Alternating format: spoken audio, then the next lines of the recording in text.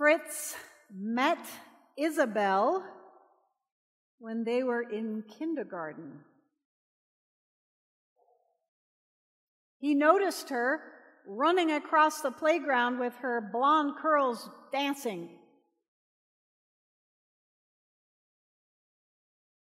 He was captivated. They played a lot, and one time she even ran up and kissed him on the cheek and giggled and ran away. It was the best day.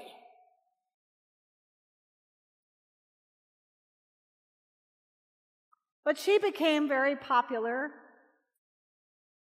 and he was always meant to do math, and he was really good at it. But that didn't make him very popular. They grew up together in Dresden, Germany. Fritz studying math and watching her do her thing every year. Through grammar school and middle school and into high school. And finally, towards the end of high school, Fritz got up the courage to ask her out to lunch on a Saturday, and she actually said okay.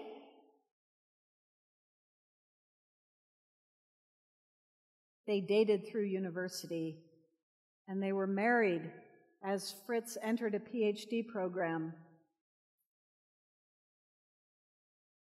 They had a little girl named Anna, and life was very good. They raised her together. She had her mother's blonde curls. When Anna was 9, Isabel, in the middle of the day, got a terrible headache. It made her throw up. It was so bad.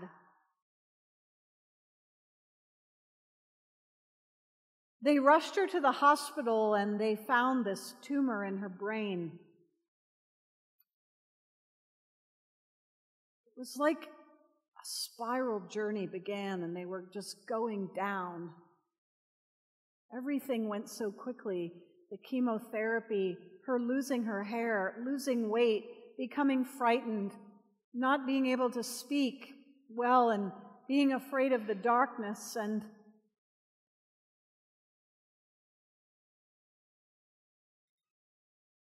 she was gone.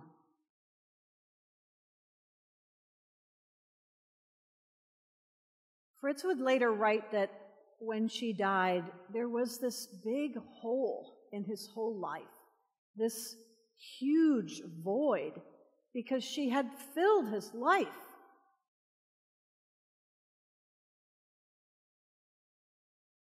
He and Anna would bump around their house, and it felt so empty and so quiet and so strange.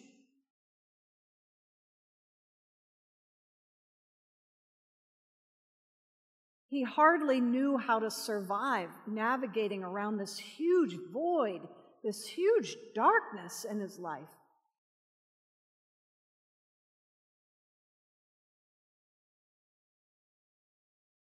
Anna turned 15 earlier this year. And Fritz heard about the war in Ukraine and the people who were running away from everything they knew, from their homes, from their families, from their livelihoods. And Fritz was praying, and he heard 2 words. It's time. It's time. And with those 2 words, he understood that it was time for him to fill this void and that he was supposed to go. He sat across the dinner table from Anna and said, I think I'm supposed to go and find some people to live with us for a while. And she said, yes, Daddy, that's good. So he drove through Poland to the border of Ukraine and met up with a young mother who had 2 little boys and her mother, and he brought them all back to his house in Dresden. And they have this very weird family they're trying to create, and it's messy, and there's a lot of language barriers. And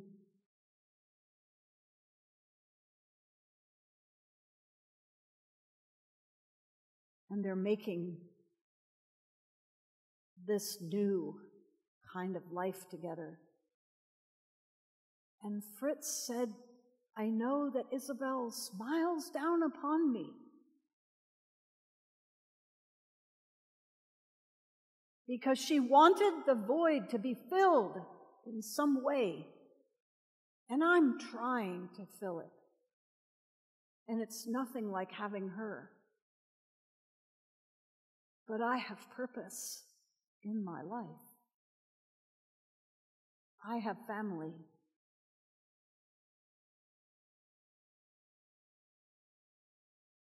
Who is our family? When you look at the record of our history, the great human family, when you look at the scripture, it is one story after another of people being displaced from their homes, from the Garden of Eden where we're cast out, to Abraham leaving his home, and Joseph being thrust into Egypt, and Moses and the people of Israel being in exile, and on, and the prophets. And it's an unending story of displacement. Even Jesus said, foxes have holes and birds of the air have nests, but the Son of Man has nowhere to lay his head.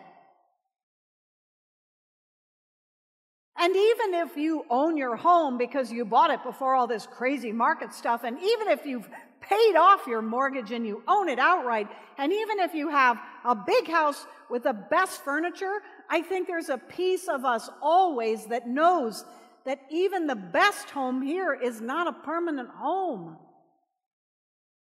And that we too will be displaced. And we long for that stability, that permanence. We long to be truly at home in eternity with those that we love.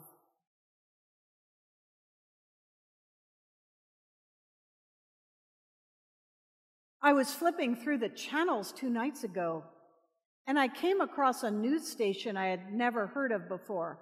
It's probably good, and I hadn't heard of it, actually. I watched it for a few minutes.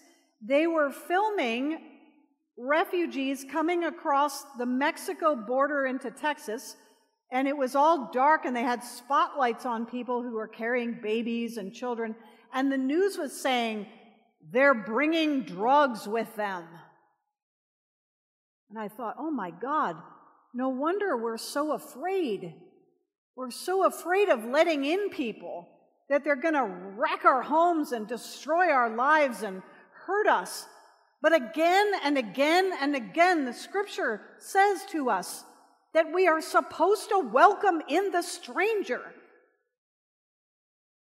It's not just in one passage, it's everywhere. We are not supposed to live by fear.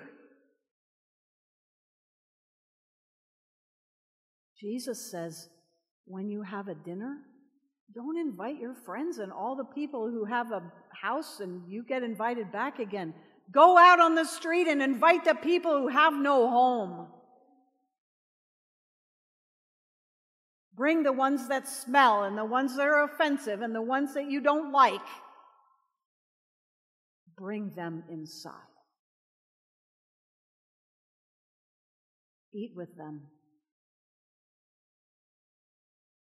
Because in doing so, you fill the gap.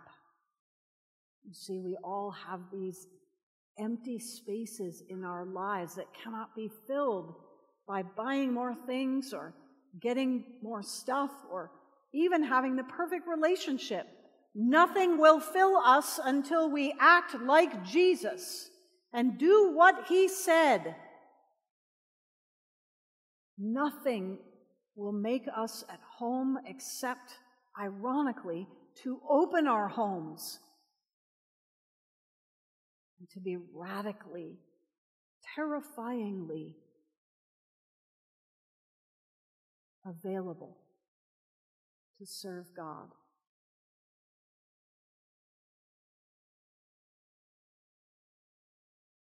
The Episcopal Church has asked us to have a special Sunday today that we call Refugee Sunday, because we believe that more than ever, refugees will be pouring into this country. Just this morning, I talked to one of our parishioners who has a family from Kiev living in her home here in Jacksonville. They are coming.